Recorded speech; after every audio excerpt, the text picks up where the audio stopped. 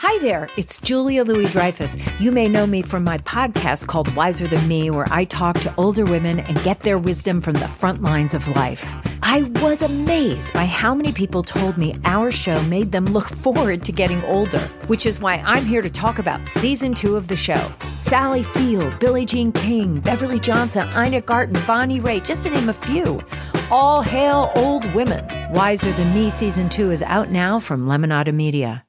CarMax is putting peace of mind back in car shopping by putting you in the driver's seat to find a ride that's right for you. Because at CarMax, we believe you shouldn't just settle for a car. You should love your car. That's why every car we sell is CarMax certified quality, so you can be sure with upfront pricing that's the same for every customer. So don't settle. Find love at first drive and start shopping now at CarMax.com. CarMax, the way car buying should be. Hi, everyone. Welcome to Dishing with Digest. I'm Stephanie Sloan, editorial director, here with Mara Levinsky, senior editor. Hi, everyone. Well, Mara, even though we're not in any sort of formal sweeps period, we have certainly seen some intense drama playing out on screen these days. Bold and Beautiful has really been on a roll since the baby Beth reveal, and we just saw Thomas fall over the cliff and finally wake up just in time to clear Brooke of any wrongdoing. And there have been some super intense scenes between Torsten Kay and Catherine Kelly Lang as Ridge and Brooke. And, Brad Bell has certainly kept his promise to use more of his vets. We've already seen the on-screen return of Don Diamont and Heather Tom, as well as John McCook and Rena Sofer.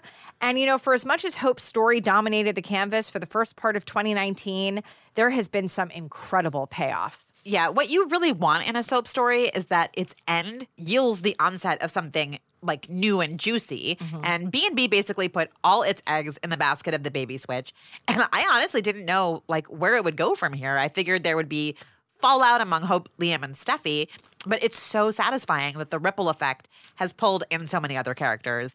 I feel like we're really seeing now how adding Flo and Shauna to the mix has facilitated that, because totally Flo pulls Wyatt more into the story and Shauna pulls Quinn more into the story. And as you noted, there is a lot going on with Ridge and Brooke at long last. Absolutely.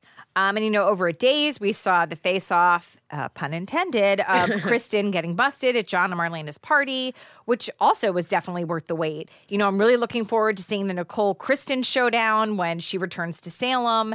And, based on really what I'm reading for the rest of September for this show, it is going to be really can't miss. There will be a lot of unexpected twists from head writer Ron Carlivati, so keep tuning in to Days. Yeah, you were very excited when you saw some of what was coming up. I know. I was a little jelly. You got to read it. I would say the GH feels like it has action on several fronts right now as well. Franco getting Drew's memories and the mess that has created, and the reveal that Peter was in cahoots with Helena. I am actually really happy to see the darker side of Peter reemerge, because he's been, dare I say, kind of dweeby for the last little while. And I'm really into the dynamic we're seeing, particularly of Robert Scorpio being out to prove that Peter is no more a good guy than Faison was. That's the content I'm here for. Right. And then Y&R has Adam and Victor's war heating up, and Billy's gum-chewing alternate personality. So it does all feel very sweepsy, which is a good thing. Oh, and also the Grand Phoenix Hotel opening is going to be quite fireworks-filled, so tune in for that on Y&R. Our guest today is Vincent Irizarry, who has certainly made his way around the dial from Guiding Light to Y&R to All My Children and Days, and now as Bold and Beautiful's Dr. Jordan Armstrong. So you and I have talked about the benefit of hiring actors who are familiar, fan faves, which Vincent certainly is, and also bringing in talent who can hit the ground running, with the fast pace of soaps. But what's so interesting about Vincent is that he really has been able to go from show to show without carrying the baggage of the other characters he had played. Yeah, that's a good point. And that isn't the easiest of feats. We've certainly seen it done before, but it doesn't always work. And I wonder if his choice of character has played a role in that success, because he has played against type most of the time. He started out as this iconoclastic kind of street punk on Guiding Light, and his next soap role was a far more polished doctor. And when he returned to Guiding Light, he was playing Lou Jack's twin, but Nick was a different personality type, and he'd grown up differently. He was a journalist who was close with his family. And then he really dove deep into the role of sort of a classic soap villain when he then went to All My Children is David Hayward, who would really stop at nothing, hello libido zone, to get what he wanted, which was more often than not a woman. And I think he was so good at it that moving forward, he was like sought out for villain roles. I know, and it's funny to see that he really has played so many. I mean, we don't know that much right now about Dr. Armstrong, but I'm sure that we will get to know him. So let's get Vincent on the phone and hear about his very long and wonderful soap journey. Hi, Vincent. Hey, how you doing, Stephanie? Hi, Mara. How you doing? Hi, we're good. Thanks for joining Excellent. us today. Thank you. It's my pleasure. It's nice to talk with both of you again. It's been a while. Yes, It has been. Well, first of all, welcome back to Daytime. Thank you. Yeah, that's very exciting. It's really nice to be back into the fold again. It's great. And well, tell us about getting the call from Bold and Beautiful and how the role of Dr. Jordan Armstrong came about. Well, from what I understand is that it was Brad Bell contacted my manager, or he had his office contact my manager, and they said they had this role coming up. It was a recurring role, and if I wanted it, it was mine. So that's basically how it happened. And it was a few days later, I was on the set, and it was 6 episodes the first week, and then they went on hiatus for a month. And then I've been back several times since. Yeah. So it was great. It was a really nice surprise. It was wonderful. It was one of the shows I had not done yet. So I've done quite a few of them. The great part about it is, for me, is that I've been in this medium for so many years. I've worked with so many people that have bounced around to different shows, whether it's actors, people in the production staff, the directors, writers, producers, the crew. I go onto a soundstage and I seem to know probably about 30% of the people there. That's great. Yeah, it's really nice. It's wonderful. And, it's like one big family, one big repertory company, to get around and work with people. Having the opportunity to work with some of the actors on this show that I've never worked with before. John McCook the other day was wonderful. He, actually gave me a really nice bottle of scotch after we did our scene. Oh, classy. Yeah. He called me up my dressing room and said, do you drink scotch? I said, yeah, I do drink scotch sometimes. Why? And he goes, well, somebody gave me a bottle of scotch that I'm not going to drink, and I'd love to give it to you. I said, all right, I'll be right down. Oh. So I went down and he gave it to me. Love that. So that was very sweet. I mean, I've known John for many, many years, and he and I believe we were nominated the same time when I was a Damos. At that time, I think we were both in that same category that year. Or it was the year before, maybe he was nominated. I can't remember. But yeah, so and I've certainly known him, and Catherine Kelly Lang. I've known her for many years. I've seen her work. I've never worked with her, so it's been really great working with her, and Heather Tom as well. I worked with her brother, but I've never worked with her. But certainly I've worked with Torsten and with Don Diamont, and so it's great, especially like when I first started on All My Children, it was a 3-month job. It felt like it was the All My Children fantasy camp. Go and work with everybody for 3 months and then be on your way. And that turned into 14 years. So you never know. I'm going to need to hear a lot more about your reunion with Torsten Kaye, who was your nemesis on All My Children. We saw pictures and it just filled my Pine Valley heart. Yeah, it's great. It was great seeing Torsten again. It was wonderful getting to work with him again. And I'll tell you, I mean, because I've been watching the show since I've been on it and seeing what's going on with the stories. And he is doing such a wonderful job. I love what he's bringing to this role and to these scenes. I told him and Catherine Kelly the other day that the scenes that they did in the hospital where he was trying to get her to explain how it happened with Thomas. Mm-hmm. And she was telling him, she was convinced that he was threatening her daughter. And it was an accident. She didn't intentionally mean to push him over the cliff, but that she was pushing him away. And then her daughter shows up afterwards and tells her, but he wasn't threatening me. He was apologizing to me, and you misinterpreted the situation. And it was all those scenes, they played it so beautifully. It was just everything was contained. Everything was very, very clear and very focused with each other. And it was really wonderful. I thought the scenes just played beautifully. And I loved it. Great. Yeah. So playing a doctor, not new for you. What's Right. it like? What's it like to put on a medical coat again?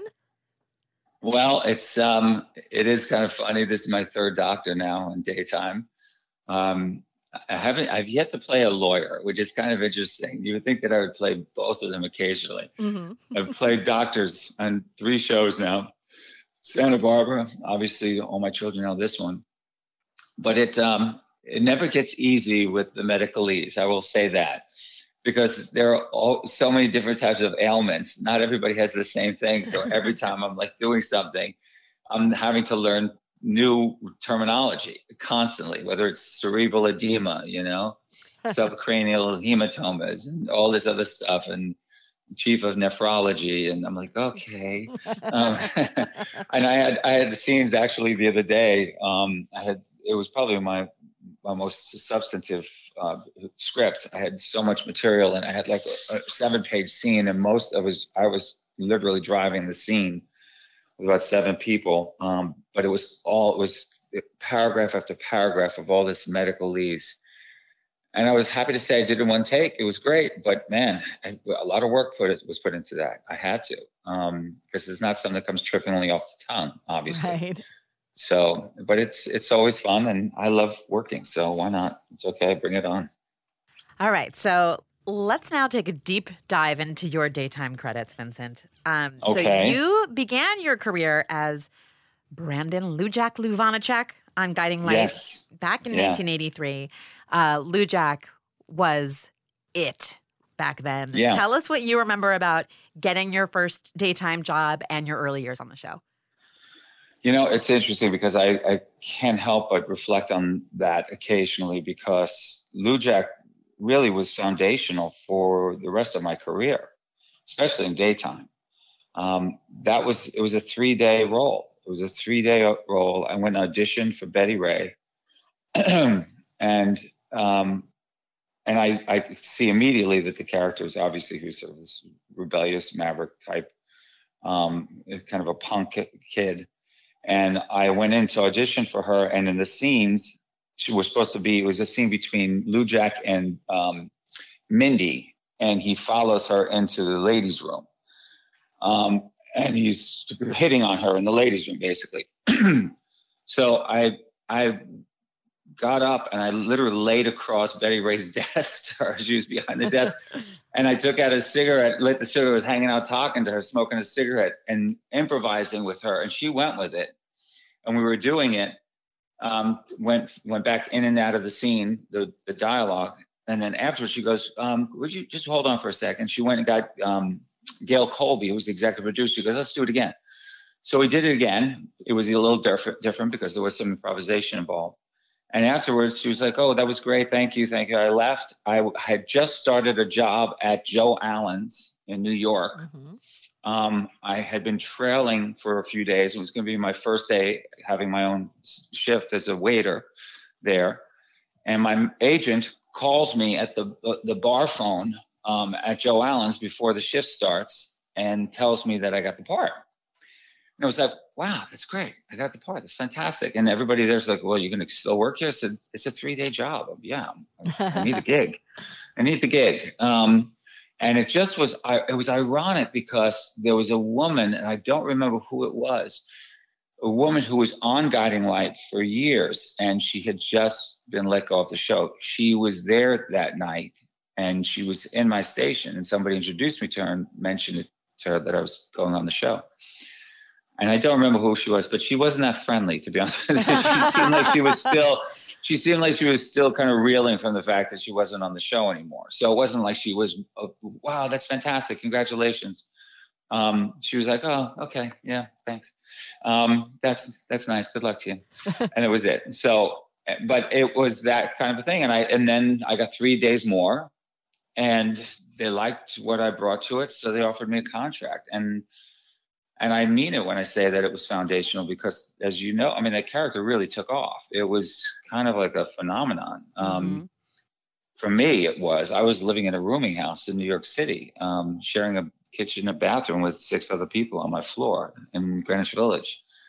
And it became, all of a sudden it was like and that was when my phone number was still in the phone book. I was sometimes getting calls on my answer machine from people around the country.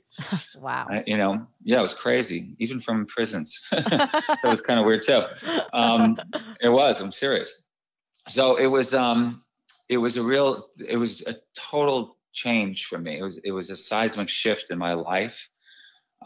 Even going to the first Emmys, I was thinking about that recently. The first Emmys was at the Waldorf Astoria, and that year, it was in 1984, and I was overwhelmed. I mean, walking through the lobby, because they had the fans on both sides, you're walking down the center, and it was just it was like sensory overload. I was kind of a little withdrawn, freaked out by it, frankly.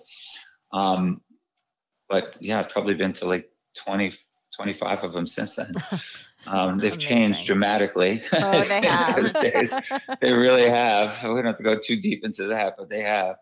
And since that time, every role that I've done on daytime has been offered to me. I've never auditioned for another role, and that's fantastic. That was my only audition for a daytime soap, was for LuJack for 3 days. So it's pretty cool. And here we are. Totally. Very cool. Yeah. Now, you worked so closely with Beverly McKinsey as Alexandra and Judy Evans as Beth in the early years. So first, tell us about your relationship with Beverly. What was that like? It was wonderful. I loved Beverly. I really did. We hit it off immediately. In all honesty, I didn't know her. I didn't know her work because I wasn't watching daytime at the time when I first got the job. And when she was hired and coming on, everybody was like, "Oh my gosh, your mother is going to be Beverly McKinsey." I was like, "Oh, that's great. Who is she?" And she was like, "You don't know who she is." She's like, she's the only person that was ever given credit above the title of a show, Texas. She was like, she was basically an icon in the media, in the medium. But when she came on, we hit it off immediately, and she was like, we had sort of a mother-son relationship. I always used to tease her son Scott, even to this day. I'll say, "Well, you do realize that I was her favorite son." And I was there when he first was training to be a director. She got him that position there. He was trailing to become a director on the show at the time. But I did. I loved her. And I think, if anything, what I missed the most about Beverly was her laugh. She had a very unique laugh. And she had opened up to me about some personal things in her life throughout the years, throughout her career, and relationships that she had and, her past. And she was just very open with me. And I would go spend time with her in her condo in Manhattan, sometimes after work, and hang out with her. I loved her. I really did. She was fantastic. And I know that when she left, it took everybody by surprise. I was shocked. I don't know if you know the story about that, but it literally happened like in a snap of a finger. She basically gave her notice, and she had a 2-week notice, and she had a 1-month vacation slot every year. So she gave her notice after our last scenes. The scenes were after a whole year of storyline where Nick McHenry was not accepting her as his mother, didn't want to believe the truth that his parents basically were given me as Nick, as a child.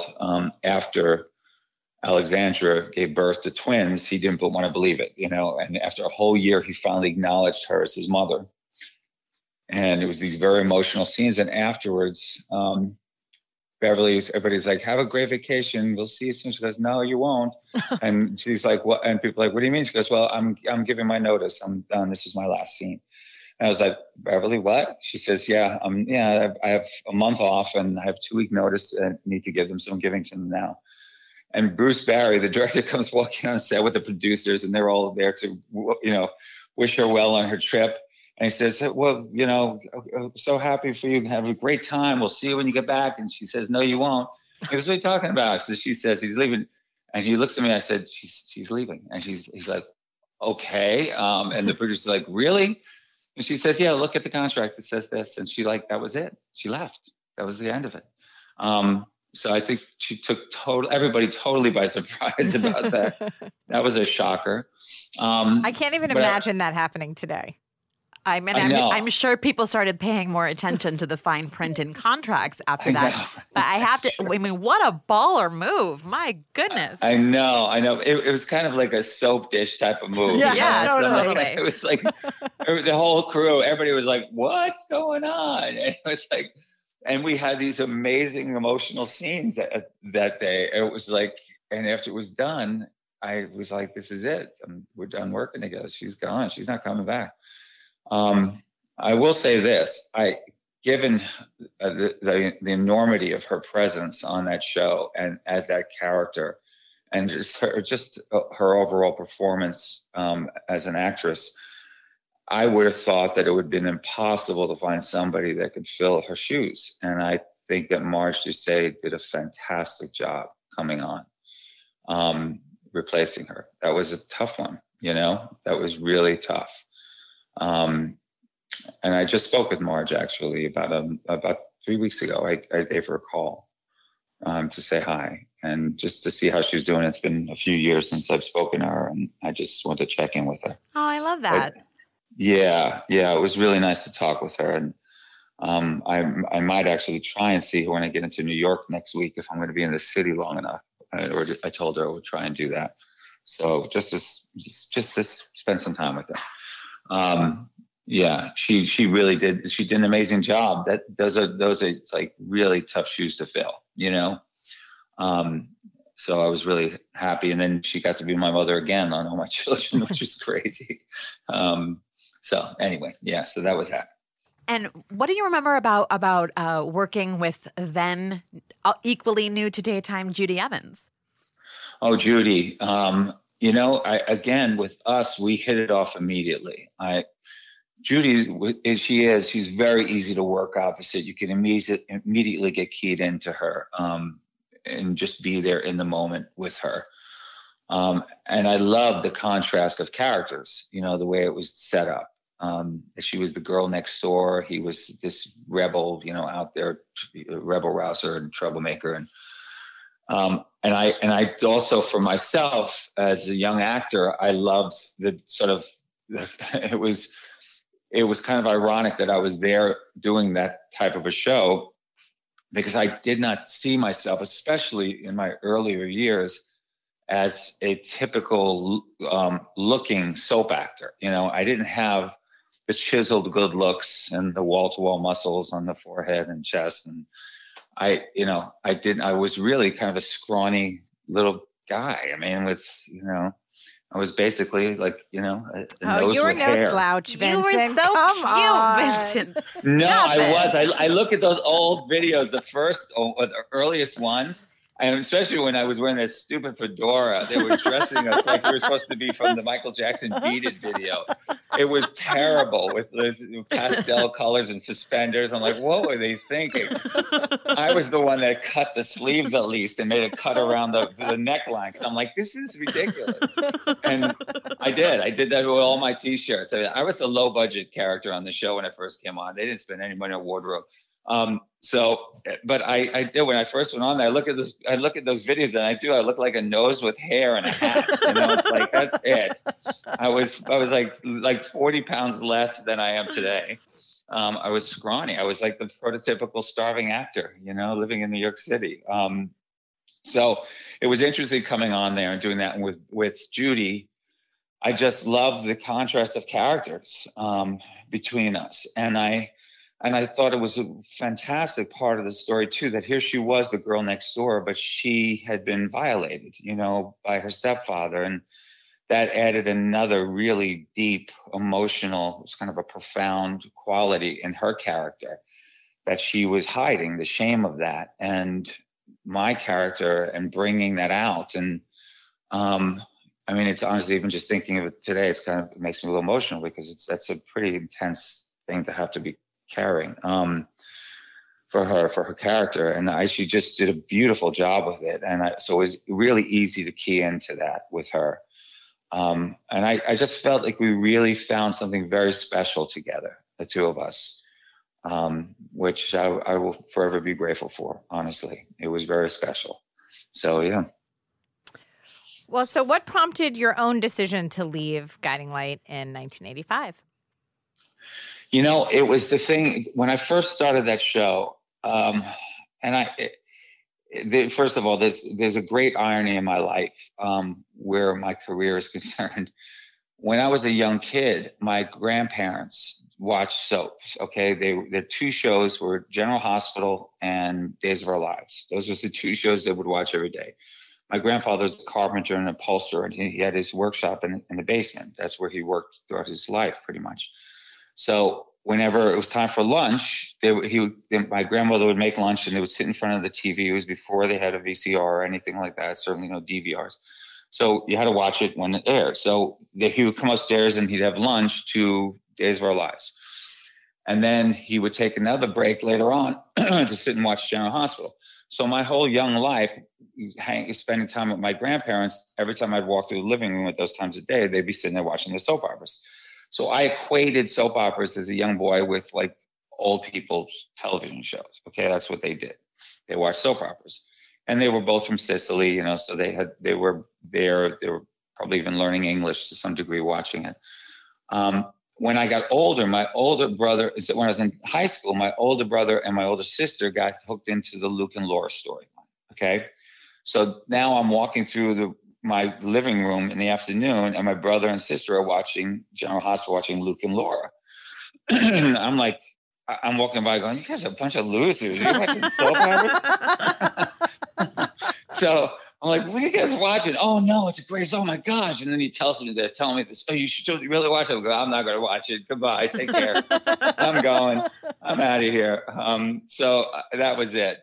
So years later, when I was a young actor in New York, I was auditioning a lot, and I kept getting really close to things like Broadway shows between me and like one other person.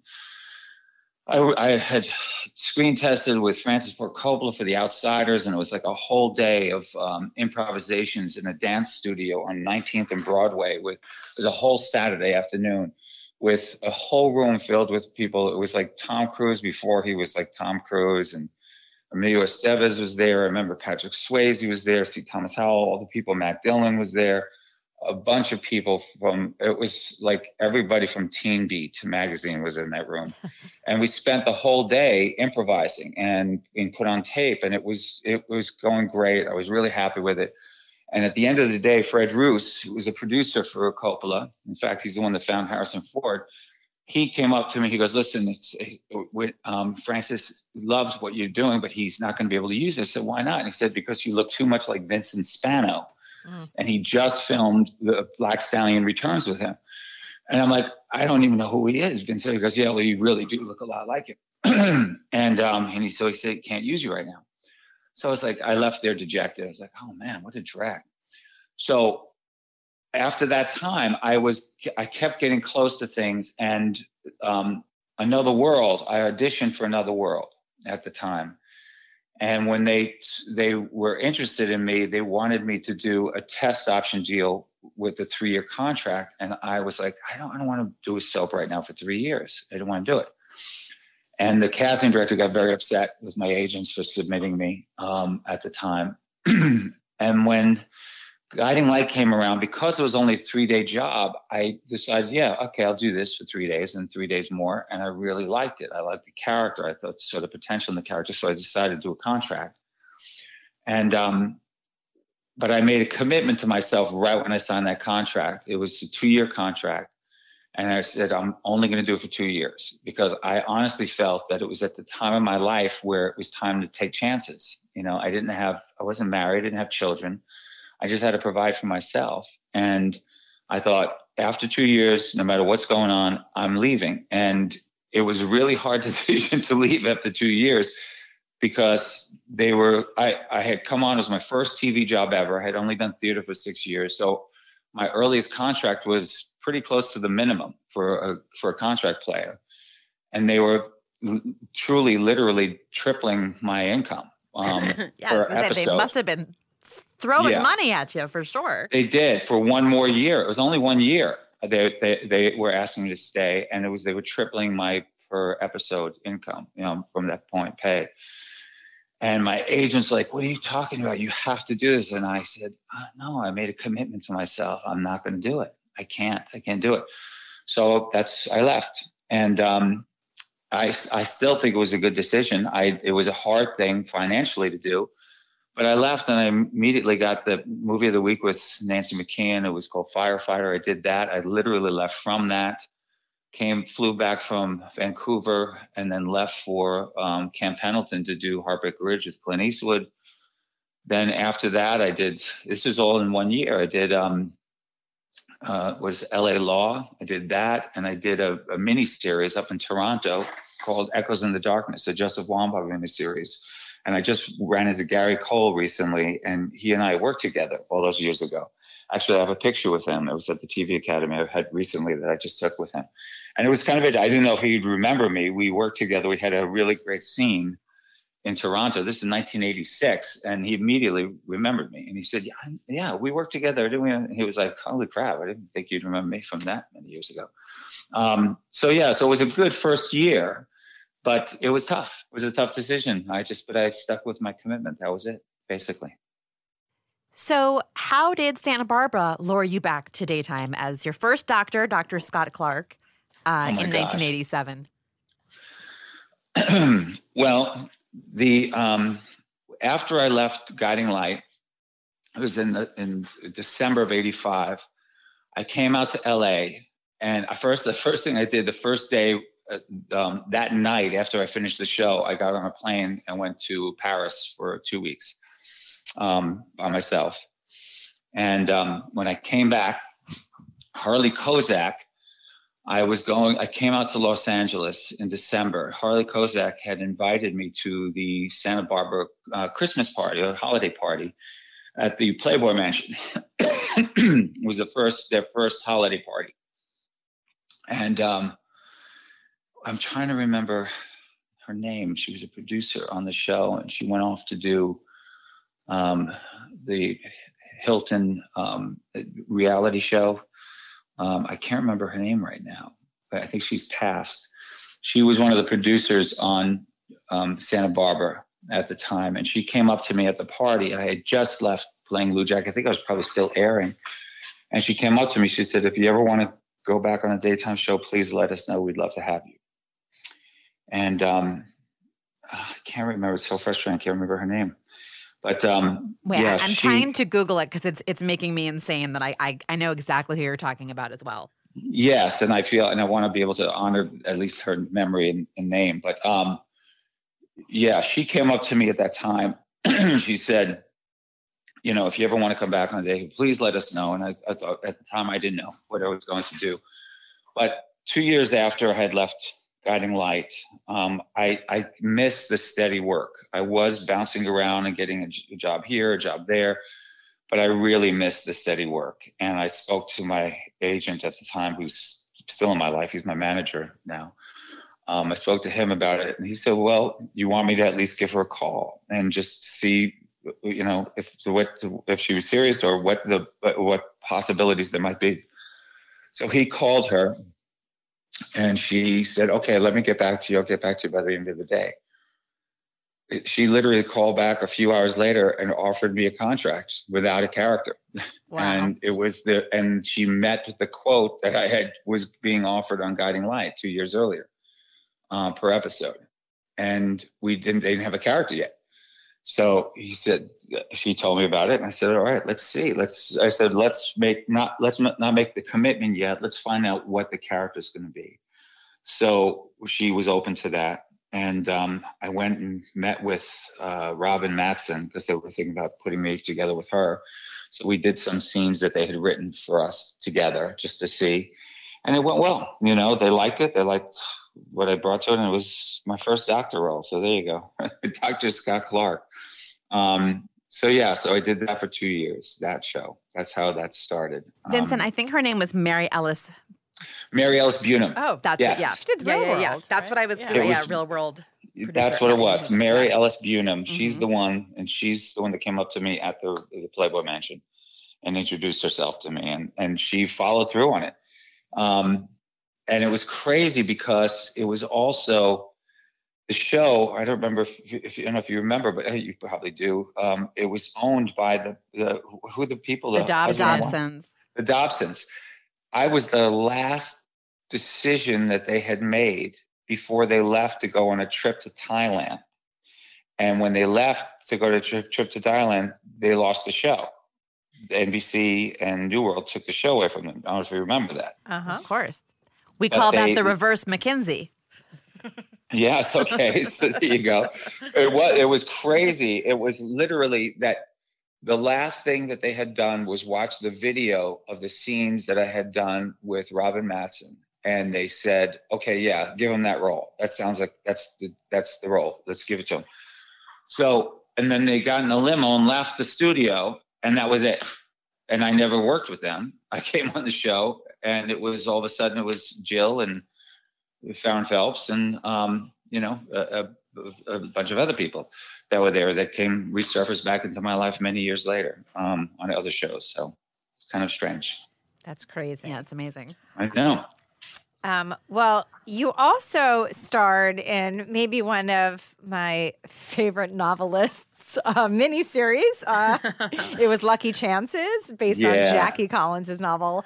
Like that cast was insane. It was Nicolette Sheridan, Sandra Bullock, Eric Braeden was in it. What was that experience like for you? That was awesome. I had a great time on that show, and I loved Jackie. What an amazing woman. Her presence, she had such a sort of an effervescent presence about her spirit. She was always so positive and just very encouraging and she's a beautiful woman inside and out. I saw her again years later when she came to be interviewed on The View. And I was obviously working right next door at All My Children, so I went over to see her, and it was just great to be reunited with her again. And I was always so grateful because she was so vocal about her support of me as an actor throughout the years, even years later. She just was constantly, touting my performance and my talent, and that's a wonderful thing to have when you have somebody at that level that is constantly reminding people about their appreciation of your work. That's wonderful. I adored her. I really did, and I probably honestly I had a little crush on Sandra Bullock as well. I couldn't help. She was beautiful, this beautiful young woman, and getting to work opposite her and then watch to see what happened with her career was pretty extraordinary. I think she's fantastic. But she was just a consummate professional, but just very sweet. We had fun during our scenes and even in between the scenes. She was great. It was a great, you had an amazing cast. Stephanie Beacham was in it too, and a bunch of people. That was the height of miniseries, really. When they were really just such a big deal. They really were, and it was, and it was such a great role to get. To play it.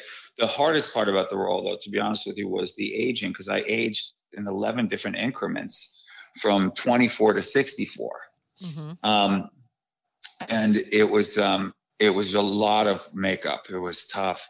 I mean, we would start filming at like 9 a.m., but I would be there at 4 or 5 o'clock in the morning sometimes getting ready for their first shot. And I have to, if they would always start with the older first so that they could take it down rather than put it on. And so it'd start like usually at 64 or 59, wherever the oldest was for that day, and then progressively take it down to my younger years. So there were times I was, and this is no joke, I was in makeup for combined maybe 7-8 hours between putting makeup on and taking it off. That's crazy. My face was kind of raw at the end of that shoot. It was tough, and it was really hard because it was in the summer. It was in the heat of the summer, and we were shooting for a couple weeks in Vegas, and we were shooting outside in Vegas with this rubber and glue on my face, and there were days it was like 112 degrees, 115 degrees with this hot air blowing on you. You felt like you were in the inner machinations of a blow dryer. and I would literally be out there. We'd be doing the scenes. I remember doing a scene with Michael Nader in the desert, And the scene's going great. And all of a sudden they cut it in the middle of the scene. I'm going, what? What's going on? It says, your face is melting. And I was like, what? Oh, man. And it was literally like you could see like my face is just like start to droop on one side. They're like rushing me into a van with like air conditioning up all the way and trying to patch my face back up, you know. It was tough. That was the toughest part of it, but I loved it. I had a great time. Alan Rosenberg, I ran into him recently, who played my best friend in the movie, and who went on to become the president of SAG years later. I don't know how the hell that happened. But you'd think you'd be automatically disqualified from having played your friend. Yes, that's true. That's true.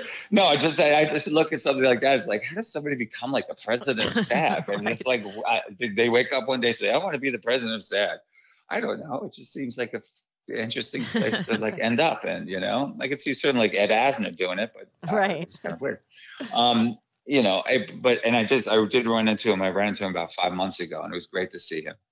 But it was a wonderful cast. Had a great time working on it. I even ran into Nicola Sheridan probably about 8 months ago in Los Angeles. Hadn't seen her in years. I feel like you could have like a who's who. I mean, your Instagram alone, I feel like is a who's who. Yeah, who you totally. snap pictures with, and then I know. Wait, it's true. When was the last time you ran into Sandra Bullock?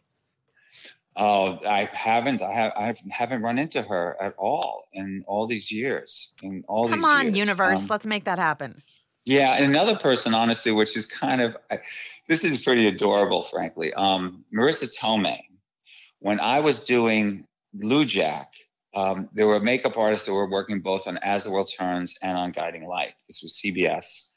And Marissa was on As the World Turns. And a lot of people don't even realize this, but she was on there at the same time as Julianne Moore, Meg Ryan, and Parker Posey. I mean, it was like crazy, the fact that these women were on that show at that time. Mm-hmm.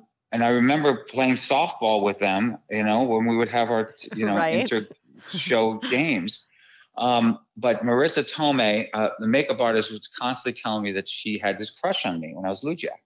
She was like, oh, she would, every time you were like on the monitor, she'd come running into the makeup room and watch you. I was like, oh, that's so cute. That's adorable. So she was a few years younger than I am. And then that year at the Emmys, there was a party at the Copacabana, all right, in New York. And every time I like turn around, I could see her like hiding behind something, looking at me. And then finally I walked up to her and said, hi, you're Marissa, right? And I started talking. She goes, yeah. So we were talking and we were like hanging out, just talking that night. And we were, I was going to go home, and I had a condo in the Village at that time. That was after my rooming house. I was living in a condo in Greenwich Village on Hudson Street.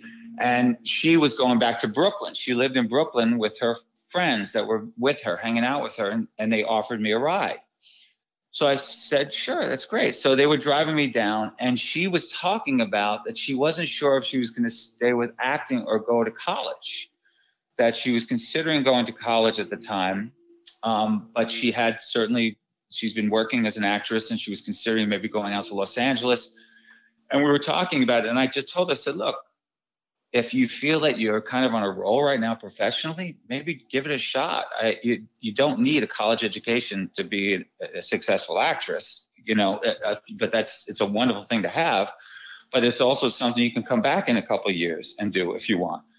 That was the conversation I had. That was the last conversation I had with Marissa Tomei. And it's kind of interesting. And then she went off to do the spinoff from The Cosby Show with Lisa Bonet. So you changed her life. Yeah, basically. totally. Yes, that's it. I take complete credit for her talent and for her success.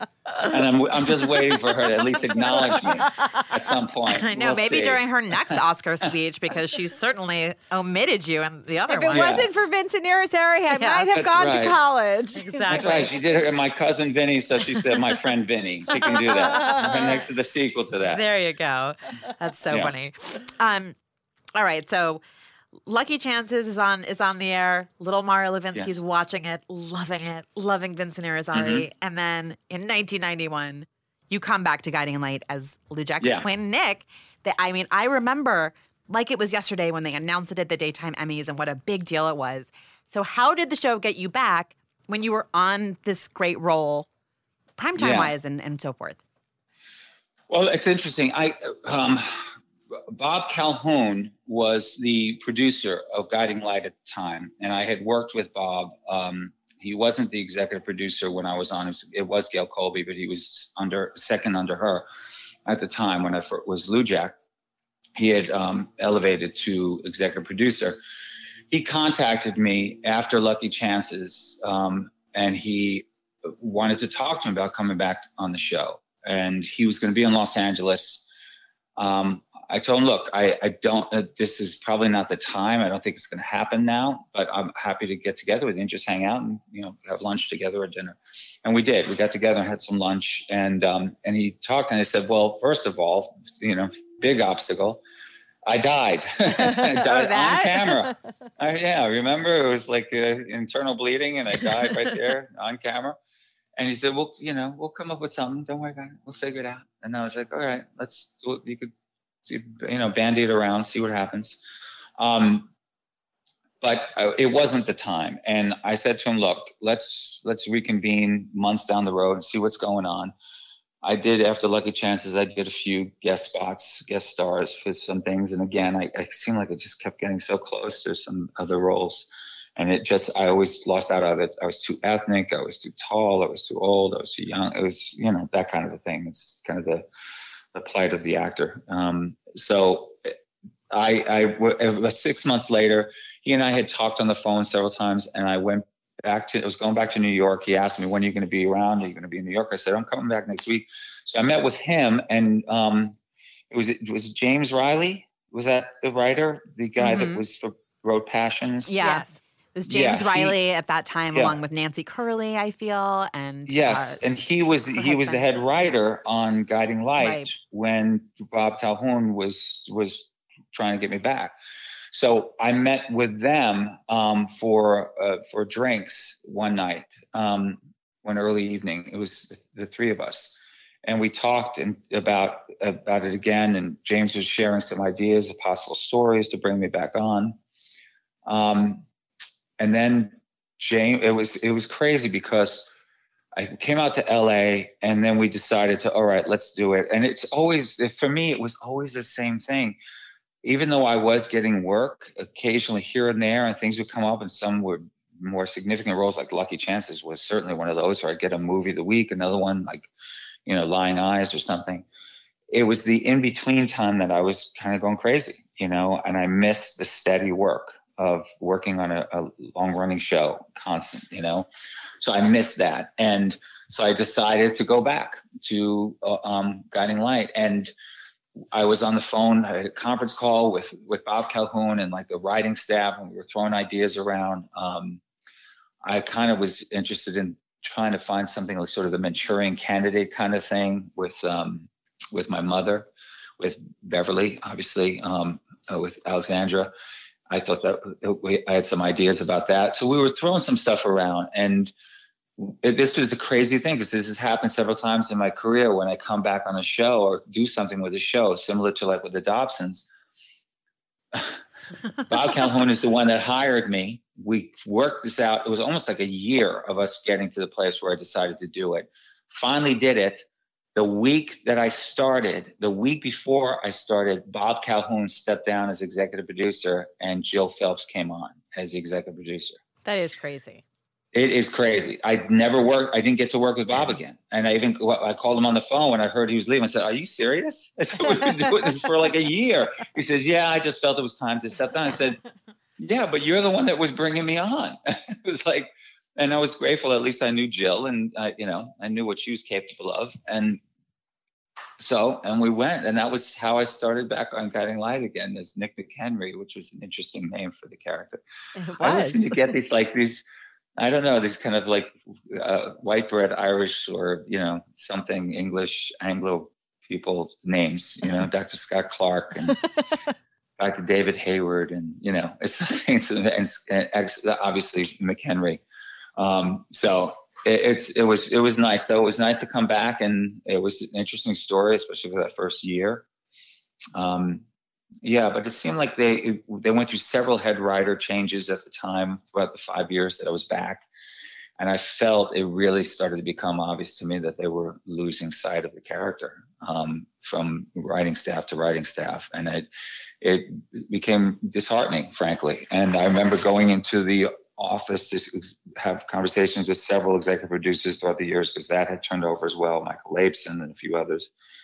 And I was constantly expressing my concern with how we seemed to be deviating from who the character was, and it was becoming something other. And I was given assurances, no, they're going to find their way back. Don't worry about it. And it just never did. So that was kind of frustrating. So it was time to leave when I did, Mm-hmm. And then you wound up on All My Children as Dr. David Hayward, which became your longest running soap role. Yeah. So what would you say are the highlights of your Pine Valley run? Oh my gosh. Well, as I said before, it really started out as being like the All My Children fantasy camp, going for 3 months, getting to play opposite everybody. I remember my first day walking into the makeup room, and Ruth Warwick was there, and I walked up to her, and I mean, considering the fact that here she was the last living member of the Mercury Theater, was on, in Citizen Kane opposite Orson Welles, and I mean, probably one of the top 5 films ever made in American history. And I walked up to her and introduced myself to her and saying what an honor it was to be on the show with her. I didn't know if I was going to get to work with her. I did, but eventually. And this is James Mitchell. This is a crazy story. When I was Lou Jack, all right, back in the 80s, 84, especially 84, 85, I was doing appearances every weekend. I was flying all over the country, which was pretty fantastic. Because at that time, before I started on Guiding Light, I had been on a plane once. I flew to Boston when I was like 11 or 12 years old. I won a trip through my paper route for Newsday, that I got enough subscribers that I got to go to Boston with a group of other newspaper boys. You should see our faces. That's the cutest thing. I did. Because I got enough subscribers, and I won a trip to Boston. It was my first time in an airplane. It was flying from LaGuardia. It's only a 40-minute flight, but it was from LaGuardia to Boston.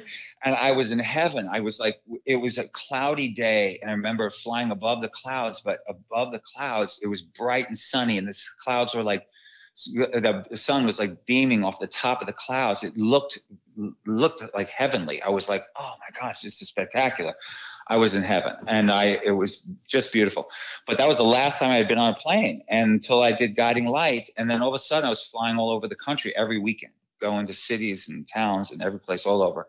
And it was great, but I was working so much at the time. I was working because the storyline really took off. So I was working 5 days a week, every week, and it was a lot of material, and then traveling every weekend to do appearances.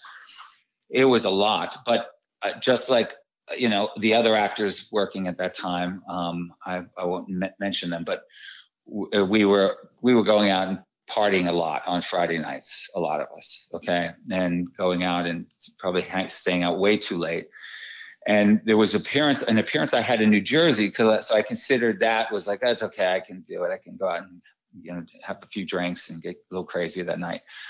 I went home Friday night late, probably like 5 in the morning, went to sleep, and then I heard people banging on my rooming house door because there was a limo downstairs waiting for me, and I hadn't woken up. And I was like, oh crap. Jumped out of my bed, jumped in the shower, freshened up, cleaned myself up, went downstairs like a half an hour later, 40 minutes later. And I walk in the car, and James Mitchell is sitting in the car. Oh, wow. And he's been sitting there the whole time. And even though I was not a soap watcher, I knew who he was. I knew who he was immediately. I remember that he was in the Nina and Cliff storyline. Cliff and Nina storyline with him. He was the father of Nina. And so I walked in, and I was like, oh, I'm so sorry. And he was like, it's all right. Just get in. Let's go. And I'm like, oh my God. And it was a long drive to Jersey. I tried to start up a conversation a few times with him, and he was okay. He was being gracious, but I could tell he didn't like that he had to sit in the car and wait for this young upstart actor for all these hours, not for all that time. So when I go into the makeup room that day, I see James Mitchell sitting there. Now, just keep in mind, this is now 1997, so 14 years have passed, 13 years. So I walked up to James and I said, "Oh, hi, James. My name's Vincent. I don't know if you remember me." He goes, "Oh, I remember you." I'm like, "Oh," I said, "that bad, huh? It was an indelible impression I left upon you." Okay. I said, "This is a good place to start." Well, good to see you again, James. We actually laughed, and then we became really dear friends, actually, throughout the years. I worked on the show, and I used to go see Broadway shows together, go have dinner together, and what a wonderful man he was. He really, really was, and I felt so protective of him, especially in the later years, because he had emphysema, and we had these scenes after this explosion that happened at a mass party. There was the one actually that was caught on videotape where the woman's hair caught on fire. And it was this big explosion, and his character and my character, we were stuck in some pod. It was like a collapsed part of the structure that was there. And we were stuck there, and we had all these scenes for like 2 days, and it was all this dust. And I was Ginger Smith, one of the producers whom I love as well. I was constantly saying to her, "Please have his tank up here, his oxygen tank, in between scenes, because it's so much dust." I was really concerned about him. And she did. We had it up there because I was like, I can't believe that we wrote this like this, that he had to sit like this all day. And he was in his 80s at that time, it was a big deal. Yeah. But I did. I loved James. And that's what I even said, even in my Emmy speech. I feel so grateful and blessed to have had the opportunity to work with so many amazing talents and veterans like James and David Canary and Susan Lucci and, Larry Gates and Beverly McKinsey, certainly. I felt, especially in my early years with Guiding Light, that was formative for me as a young actor. It was like they were shining a light on how you were to conduct yourself as a professional in this medium. And I'm forever grateful for that as well. They were just wonderful people to watch and emulate and just to learn from. And they were just truly the salt of the earth. David Canary, never had I ever seen the guy ever act as a divo in any moment while working on that show. He was not only a consummate professional, but he truly was a dear, dear man. And I miss him and I adored him. I remember my first scenes working opposite him. It was during that 3-month summer camp, fantasy camp. And I got to work with him for 5 hours straight on like 2 episodes that we had done, all these scenes where he was playing the dual characters of Stuart and Adam. And I got to watch him do those scenes as 2 different characters. And I walked out of there and I even said to a friend of mine, I feel like I just sat through a master class with this guy. It was amazing. And my relationship with him throughout the years, it never seemed never for a moment did I ever see him just phone in for a second. He was just there always. And it was just fantastic. And he deserved all the accolades he ever received throughout his life and honors that he received because he was brilliant. So, And you got to bring Stuart back to life. I did. That's true. See, I bet he talks about Dr. Evil. He was so evil, but he was a life giver. He gave life to people. And, you think that the people of Pine Valley would have been a little bit more grateful, And lust. He did introduce libidozone to everybody. Mm-hmm. Mm-hmm. That's true. He definitely did do that. So there were the good things that people just overlook so easily, casually. It's amazing. They want him in jail all the time. And then when they're in jail, they're begging him to come out to replace somebody's heart, their daughter's heart or something. Or bring their loved one back to life. So selfish. Oh, I know. It's like, well, so you can't do this yourself? You need me to do that? Sure. Okay. Just let me get these shackles off of me. I'll come out and take care of your daughter, give her a new heart. Yeah. So I'm with you. Just so wrong. So we saw you next on Days of Our Lives as Deimos Kyriakis. Mm-hmm. And he stirred the pot on so many different fronts in the time that you were there. What stands out to you about your time in Salem? It's interesting because we're with Lou Jack, with David Hayward, and with Deimos. I can't have greater examples of the importance of backstory for the strength of a character. Those three had that. And especially David Hayward's was interesting in that it was formed in the process of it. And it was because at the time, as I said, it was a 3-month job. And I left after 3 months. I don't know if you remember that. No, I do. I hated it, but I remember it. Yeah, they offered me a long-term contract, and I turned it down. And it was not an easy thing to do because I had my daughter Aria was born. I had a young baby now, and I was leaving a steady job. I was living in Los Angeles, working on all my children in New York.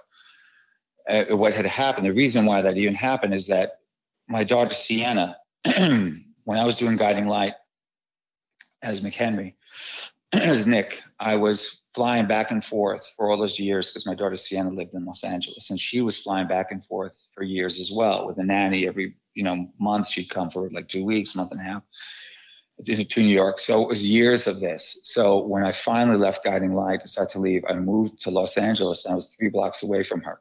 So I was able to take her to school every day, and I was in her life and enjoying every second of that.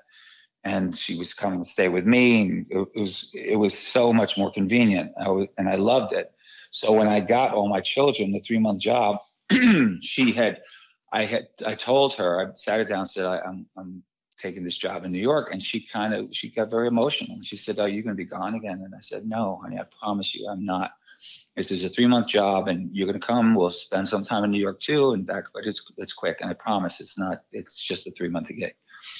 So when they came to me with a contract for 3 years, because they saw the potential of David Hayward, and I did too, it was obvious. It was hard again because they were offering a great contract. It was 3 years and had a newborn baby, and my agents, they were negotiating it. And after a week of this, I finally walked into Jean Daddario Burke's office, and I sat down. I said, "Listen, I can't take this job." And she said, "What are you talking about?" And I said, "I made a promise to my daughter. I said, I'm not going to move back to New York to be on the show." And my agents are calling me and said, "What are you talking about? You're giving up a job." I said, "I can't do that. I told my daughter I'm not going to do this, and I can't do that to her again. I'm finally living right near her."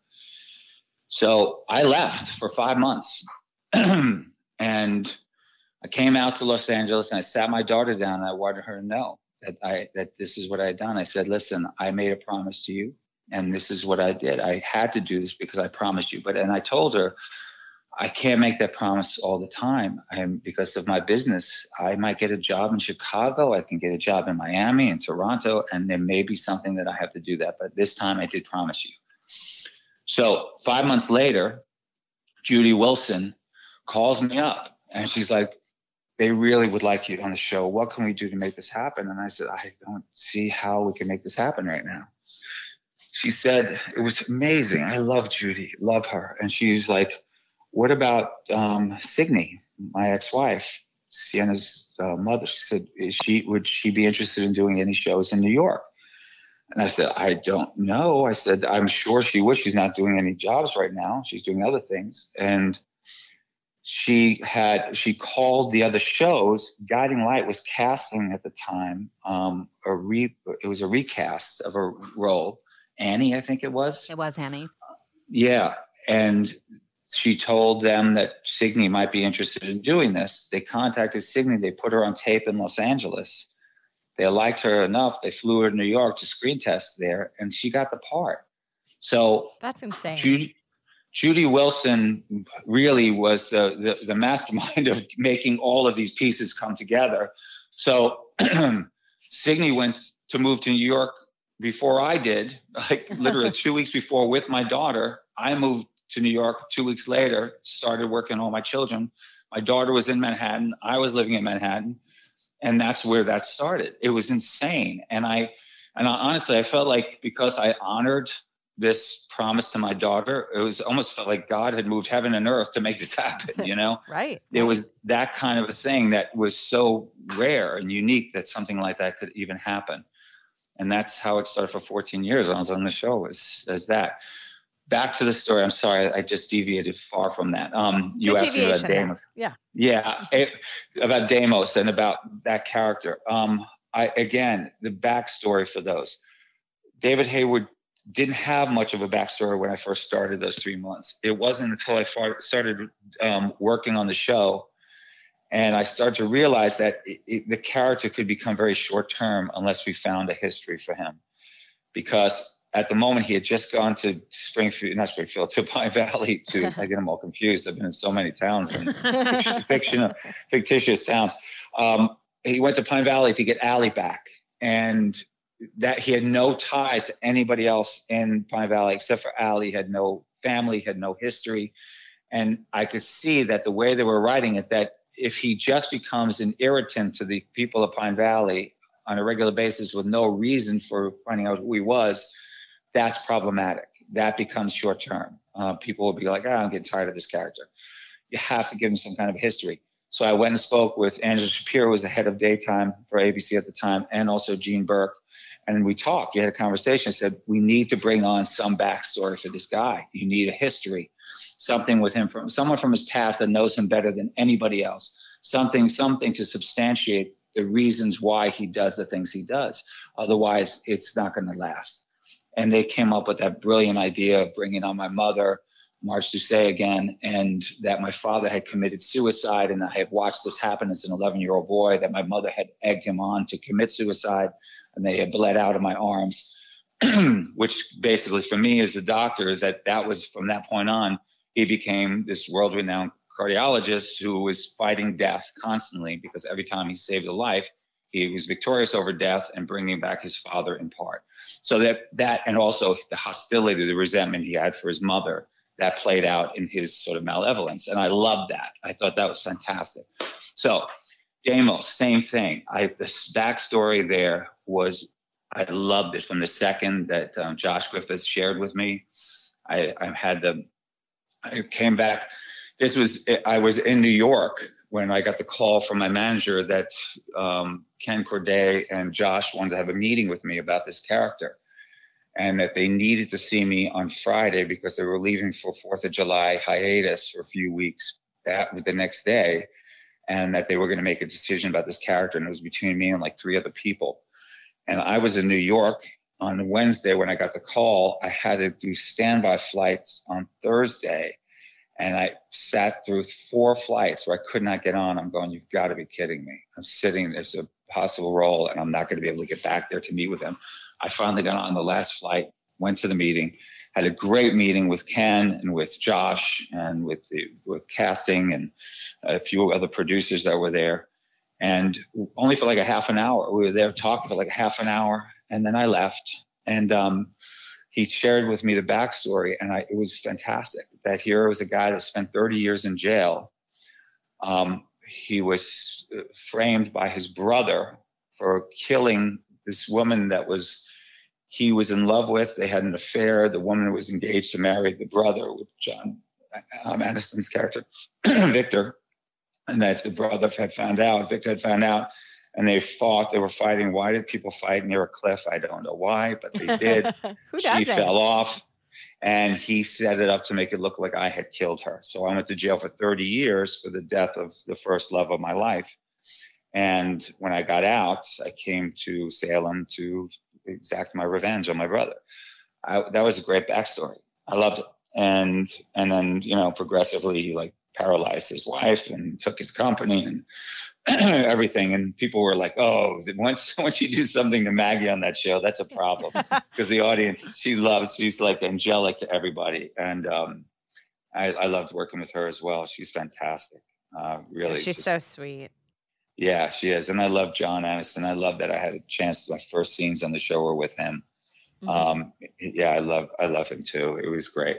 So anyway, so that was that story to get it all together. It really has to do with backstory. And I was really sorry that the character was written off. It was bizarre to me at the time. In all honesty, I didn't understand it because the character really was doing very well. I mean, I know there are reasons why it happened, and it has more to do with politics than anything else, and not just with me, but a few other characters that were written off the show at the time. It was consistent that had taken place. And it's too bad. It's too bad. I mean, there were several ironies about it. It's right after I finished the show. It was like a week later, I got nominated for lead actor for the show. So I felt some sense of affirmation of the character, what I was able to bring to the role and to the show.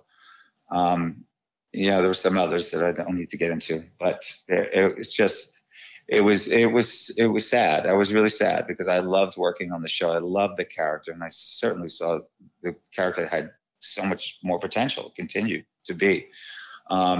So that one was regretful that happened. Regrettable. But in all honesty, I fully understand this, that it's not my show. It's their canvas, their palette, whatever they choose to do and use, it's their right to do it. So I'm not resentful or anything. It was saddened by it because I love the character. Yeah, it was a good one. Yeah. And for fear that anyone listening to this podcast thinks we skipped it for a reason, we did not ask you about Y&R's David Chow and your visit to Genoa City. So tell us something about him. That's so funny. Interesting because we went from David Hayward then to Damos. And even I was like, I feel like there's something we're missing. We're missing someone. That says a lot about my life. How can you forget Vincent Irizarry as David Chow? David Chow. That was an interesting one, too. That was crazy. And people ask me all the time, how were you David Chow? And I'm like, I know, it's strange. I didn't, at first, when I first got the job, it was, I had just finished All My Children, the first stint. I was on there for 9 years, and I left the show. And it was like 2 weeks later, my manager called me again that Lynn Marie Latham had offered me the role of a role on the show, that she had wanted to work with me. So it was a 3-month job again. And I was like, oh, great, fantastic. I just left All My Children. Yeah, I'm there. And it was interesting because I had just had a meeting with Ellen Wheeler at Guiding Light. It was that same week or 2 weeks before I had met with Ellen Wheeler. She called and invited me to come have a meeting with her about the possibility of bringing back Nick McHenry onto the show after All My Children. And I went and met with her. We had a really nice meeting. And it even was on the cover. It was crazy. I got the offer from Young and the Restless. Didn't know what the character was yet, but they offered me a job on there for 3 months. They said they'll let me know. They have the story, but they're going to let me know about the character. I said, sure. So did it. About 5 days before I was to leave to go to Los Angeles, the PR department had contacted me, said, we're going to release it, that you're going to be on the show. And there's going to be an interview, I think it was with Michael Logan at the time. They wanted me to have an interview with him. And I said, okay, sounds great. I said, oh, by the way, what's my character's name? And they said, oh, it's David Chow. And I'm like, David Chow? You mean like CIAO? And they're like, no, CHO. I think it was OW or just O. I don't remember. It was OW. Yeah. OW, yeah, okay. Yeah, see, he does. I don't have to write his name out very often. So, but the so I was like, really? That's interesting. I said, is there a story about that? And she said, I don't know. That's what they gave me. That's what's on the paper here. I go, that's weird. David Chow. That's a different one. So Michael Logan asked me about the name. And I said, apparently I was adopted by a Chinese family as a young boy. I don't know. I'm like, I don't know how. I don't have the answer to that. Well, no, just like Nick was adopted by apparently an Irish family because he was adopted too. It all makes sense. It all comes back around. I know. I'm like going, I know. You don't hear a lot of Chinese people adopting, American boys, but it happens occasionally, I guess, because it seems like this was the outlier. So then when I started on the show, Lynn Marie Latham, she invited me to go to dinner one night. So obviously I did. We had a really nice dinner together. We were sitting at this outdoor restaurant having a real nice dinner. And I said to her, okay, you got to tell me, how did I get the name David Chow? Where did this come from? And she told me, it was an interesting story. She said what had happened was, and I'm trying to remember the story, that the reason why my character was brought on, because he was the boyfriend of a woman who had been killed on the show. Okay. And he came to town to find out who killed her. Okay. So, but when she was killed, there were the detectives that were going over the possible suspects, and somebody had mentioned that she had a lover in another town. Okay. And the name of the lover was David Chow. And how that happened was that one of the writers on the show at the time, David Chow, was a stuntman in the business for many years, and apparently knew a lot of people. A lot of people who had great respect for the guy, and he was dying at the time in real life. And one of the writers was a dear friend of his, and asked Lynn Marie, before they were going to bring the character on, they had no intention of bringing the character on, if she could give him the name David Chow, the lover. And she said, yeah, absolutely, no problem. So they had the name on camera on an index card as possible suspects, and he was the lover from another town, David Chow. Flash forward a week or two later, when they're asking, well, we just hired Vincent Irizarry, what role do you want to give him? And Lynn Marie, not thinking of the name of the character, said, oh, just make it Marie's lover from the other town. We'll bring him in. Great. Nobody said to her, you remember the name is David Chow, right? So nobody said that to her. So she did that. And it was just, that was the way that it all worked out. So I was like, oh, okay. So when she realized that they brought me on for this character, that the character was David Chow, had already been established on camera, there was nothing they could do about it. That's a sweet tribute, though. I know, it was a very sweet tribute, but then they changed my name. I don't know if you remember. I was going to say this, so they named you Angelo, right? Angelo, something like Angel of Darkness or something. It was just, it was Angelo. Oh my gosh, of something. Serafini? That's what Serafini. Yeah. Sarah. Yes. Sarah is evening. End of night, and so angel of darkness, basically, angel of the end of night. Serafini, I think you're right, Serafino. Yeah, something like that. And that was at the end. This is right before my character died, that they decided, well, he was incognito, or he was using a pseudonym, I guess, or he didn't want people to know that he was Angelo Serafini, so he gave himself the name David Chow, not to draw attention to himself. I don't know what that's about. That's funny. You know, of all the loose ends that soaps leave, they had to address your name. It's hilarious. I know. That was kind of funny. I just can't believe that. That's so weird. But it was sweet though, because I asked Lynn Marie. I was like, and she was so I was so grateful to her that she brought me on, and she said, you know, this is how this happened. She said, back in the early 90s, I had auditioned for a nighttime series called Homecoming, I think it was called. It was a series that was on for a few years. Yeah. About people coming back from the war in World War II, mm-hmm. and reestablishing themselves in their communities, and flashbacks. Was it called Homefront? Homefront or something like that. It was Homefront, or yeah. I don't remember the exact name, but it was that. And she was one of the producers on the show. And she said that I had auditioned for it. And there were several people from those auditions that she always remembered. She wanted me for that role, but I didn't get agreed upon by the people at the network. They wanted somebody else. So somebody else got the part. But she had always wanted to work with me. And she said David Schwimmer was another person that auditioned for that at the time, and for another role, and that he didn't get it. So I don't know whatever happened to him, but he, yeah. But so she said that, and I was like, wow, that's pretty amazing. I mean, it was like, this was 2006 at the time. That was like in the early 90s, maybe 93 or something. It was probably right soon after Lucky Chances, maybe. So that she said she had always wanted to work with me, and when that became available, she made the call and said, bring him on. I want him to come on the show. So that was sweet. That's was very really sweet. Nice. I loved it. I loved that show, by the way. I'm sorry you weren't on it. I was a big fan. Yeah. Yeah, well, good. That's good. I didn't get to watch much. I think I might have watched the first episode just to get a sense of what it was. You never know, and you might get a call and say, we have another role for you. And so just so you get an understanding of how the show works, So it's cool. So, Vincent, when you think back on all these names that we've just talked about, Lou Jack, Scott, Nick, David, Damos, is there a particular role or a particular show that you would say is closest to your heart ultimately? Well, I would say that, Lou Jack, kind of interestingly enough, I felt was the closest to me as who I am, and certainly who I was as a young man. I felt that there were a lot of parallels with Lou Jack and myself in my life. I felt like I had much more of an affinity towards that character than any other.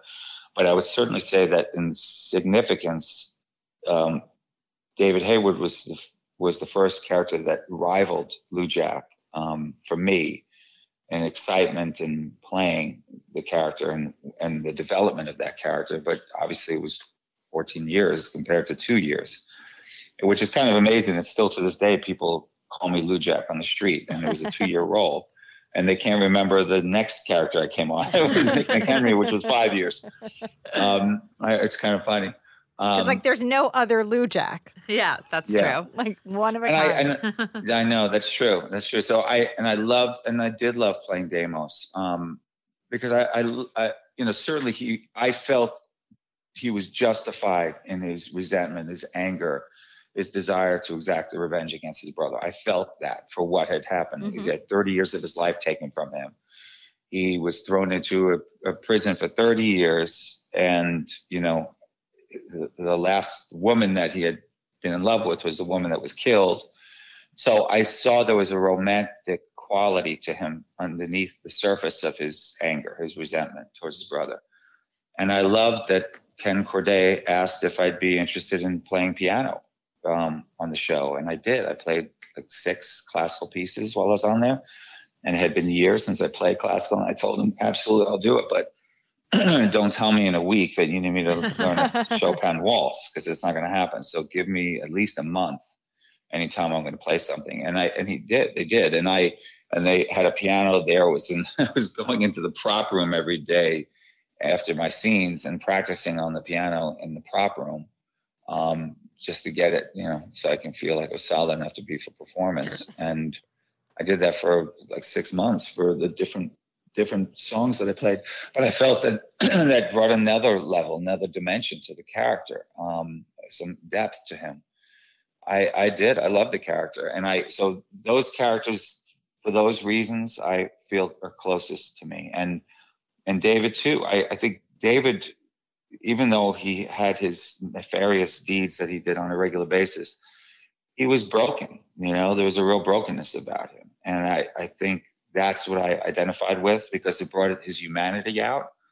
And I always found it as very kind of, I felt that it gave me some sense of satisfaction that even while he was doing all these malevolent deeds and like destroying people's lives, that I was able to at least get enough empathy from the audience that at times they were on my side.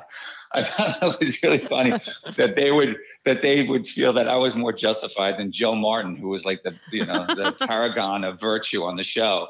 But they felt that he was in the wrong and that I was in the right, even though I was like destroying somebody's life. So I thought that was pretty cool that I was able to get at least bring enough humanity of the character, enough of his brokenness to the point where the audience would understand why he was doing what he was doing and then stand up for him. So that's pretty cool. Wow. I mean, Vincent, we really could talk to you for the rest of the afternoon. Like, you have such good stories. No, this is a long one. I don't know where you're going to air this one. This is very long. But, yeah. People are going to love it. It's like, so you have such great stories, and you're just such a big part of our community. Yeah, well, thank you. And it has been such a great blessing to be in this medium for as many years. So like I said, the irony, it doesn't escape me. of walking through my grandparents' living room and watching them watch it, and then seeing my brother and sister as like losers just sitting there watching soap operas. I've spent like 40 years in this medium. I'm like, okay. They got the last laugh. Exactly. Yeah, that's right. Absolutely. But it's like, sometimes it's like the way life works is like, maybe you don't know what's best for you, you know? Mm-hmm.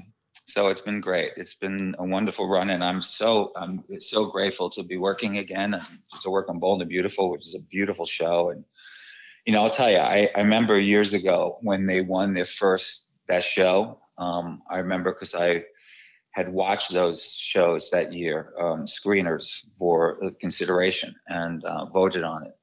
And I thought the show was fantastic at that time. And it was great to see because I felt like the show really came into its own, you know.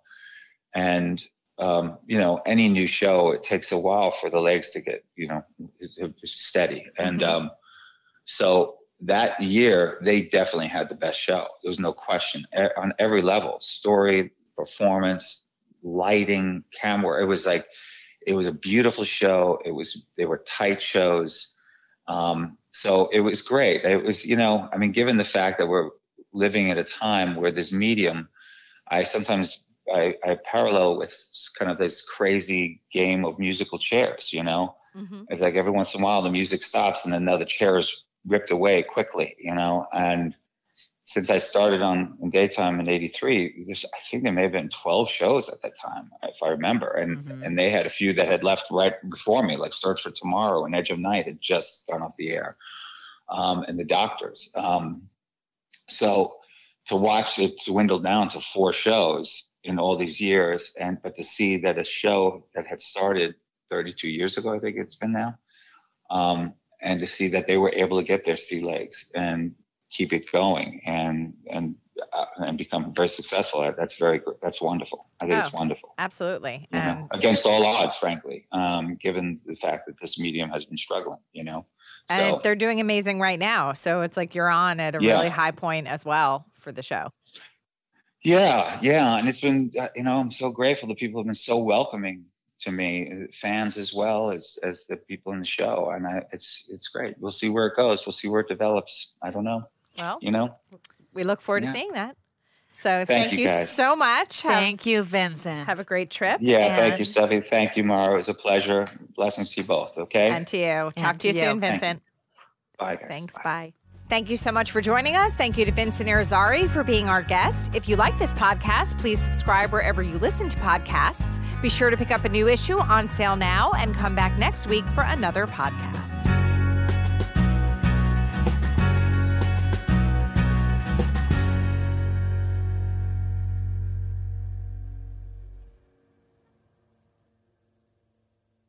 I never, ever thought I would open a business for myself. And then I had a baby. Meet Patrice Mousseau, founder of Satya Organics, a skincare company created for people with skin issues, powered by Shopify.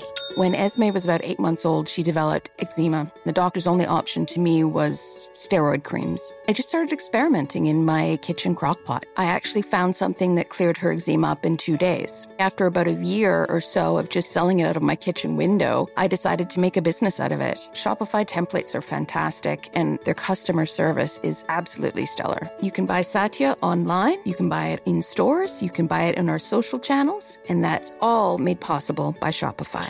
When you're ready to share your business with the world, grow it on Shopify, the all-in-one commerce platform trusted by millions of businesses like Satya. Get a free 14-day trial at shopify.com/free22 and start selling wherever your customers are with easy-to-use tools and friendly 24/7 support. Go to shopify.com/free22. Shopify.com/free22.